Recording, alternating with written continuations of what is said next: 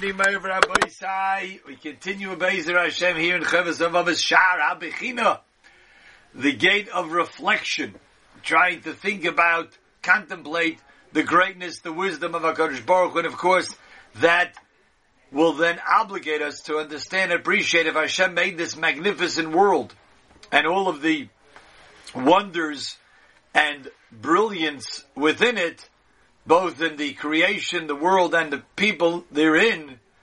Obviously, He did it for a purpose. Hashem didn't just do it, okay, fellas, just have a good time, enjoy yourself, and then whenever I decide the game is over, I'll push end. No, Chas v'Shalom, obviously HaKadosh Baruch Hu had a plan. He intended for us to recognize Him, and therefore do His will while we are staying in this world. So, appreciating that, we move on to PEREK Revi, the 4th chapter. However, how many aspects of wisdom in the creation that we indeed could examine and reflect upon them? Noimar, that will say,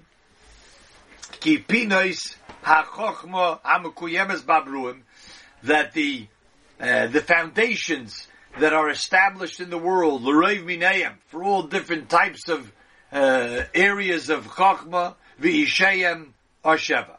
In other words, we can narrow them down to 7 foundations, 7 areas, 7 principles, which these areas, we could look at them, analyze them, and try to reflect upon them to get an appreciation of what Hashem has created in this world.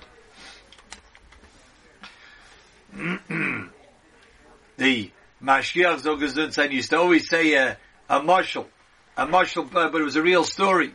He said that Reb Chatzkel one time, Reb Chatzkel Levenstein Zatzal, who was the Mashiach in the Mir in Poland and the Mashiach in Ponovich, he once came to the yeshiva and he says, Rabbi Isai, I have a proof, Torah min hashamayim. I can prove to you that Torah is from the heavens. Really? What? He says, I came home this morning after davening and I found my Rebbetzin. She was very upset. Why was she upset? Well, she just got a package from America. Somebody sent her. It took obviously weeks to get their package. And she opens up the package. There's a machine over there. And looks like a wonderful machine. It will make her life easier to bake with or cook with. But she has no idea how to work this machine. So she was all upset. They have such a beautiful machine. They spend money. They spend time and effort in sending it to me. And I have no idea how to use it. So Reb Chatzkel said, we said, 1 second, let's look around, and we looked around in the box, and we found there was an instruction manual.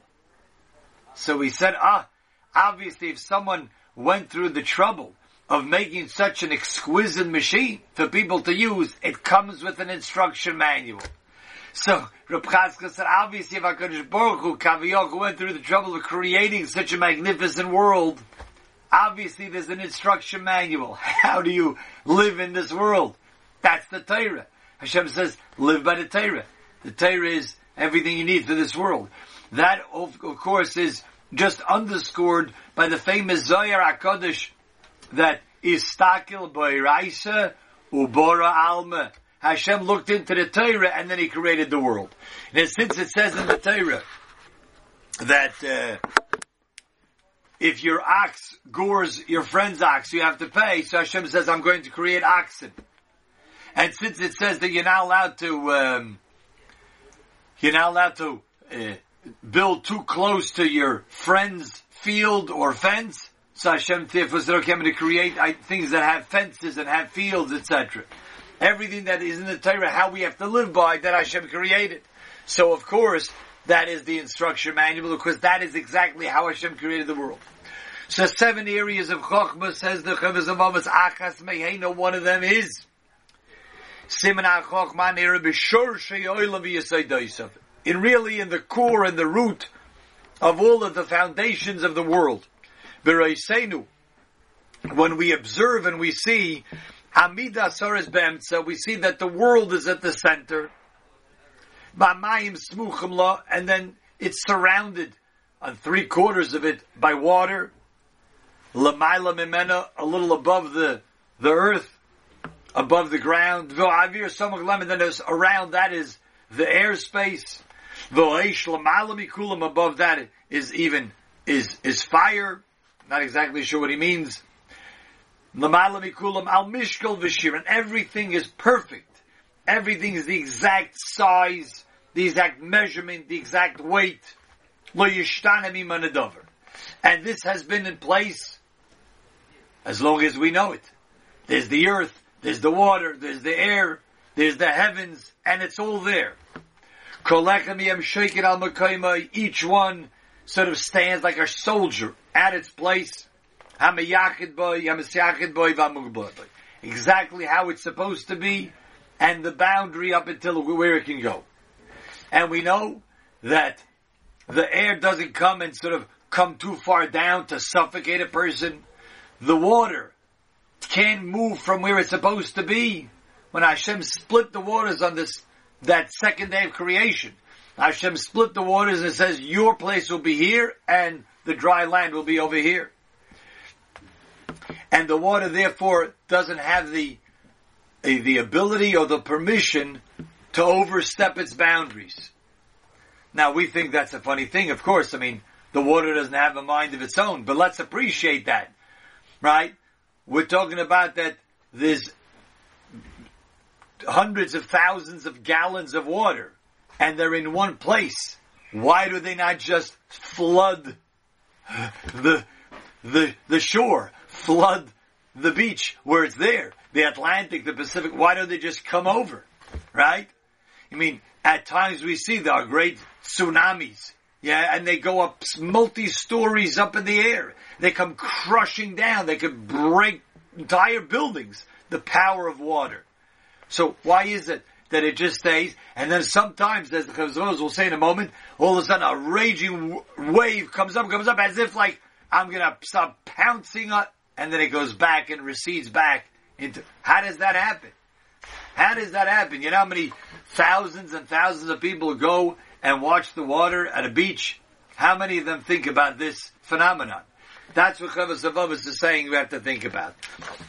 They are put at its border, its boundary. The water stands. Look at his poetry over here.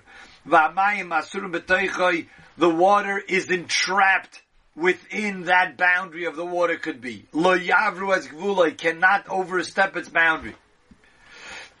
Vim yemu galav, even if you have a wave that sort of soars up, the istaru rechoisav, and it starts becoming stormy and windy, it will never transgress, it will never step over where it's supposed to be up until. K'moishe kasa, like the pasuk in Eiv points this out. Vo eshber alav chuki, that I broke my rules on it, that it has to go here. V'yasam bria gudul asayim, I put like bolts. I put like a door by the end of the river. V'oimar, and I said ad poi savoy, up until here you can go. You have no permission to go further. Obviously, there's no door by the bank of the river, but the bank of the ocean.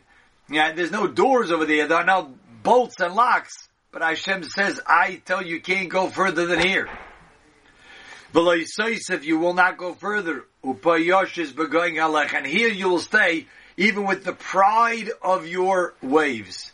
And that's what it makes it. It makes it like it come roaring out as if they're going to just come crashing over, and then it just plops down and recedes back into the mighty ocean. And the reason why Hashem made this is for us to get a glimpse of His greatness, of look what He created over here. This is all within the first siman.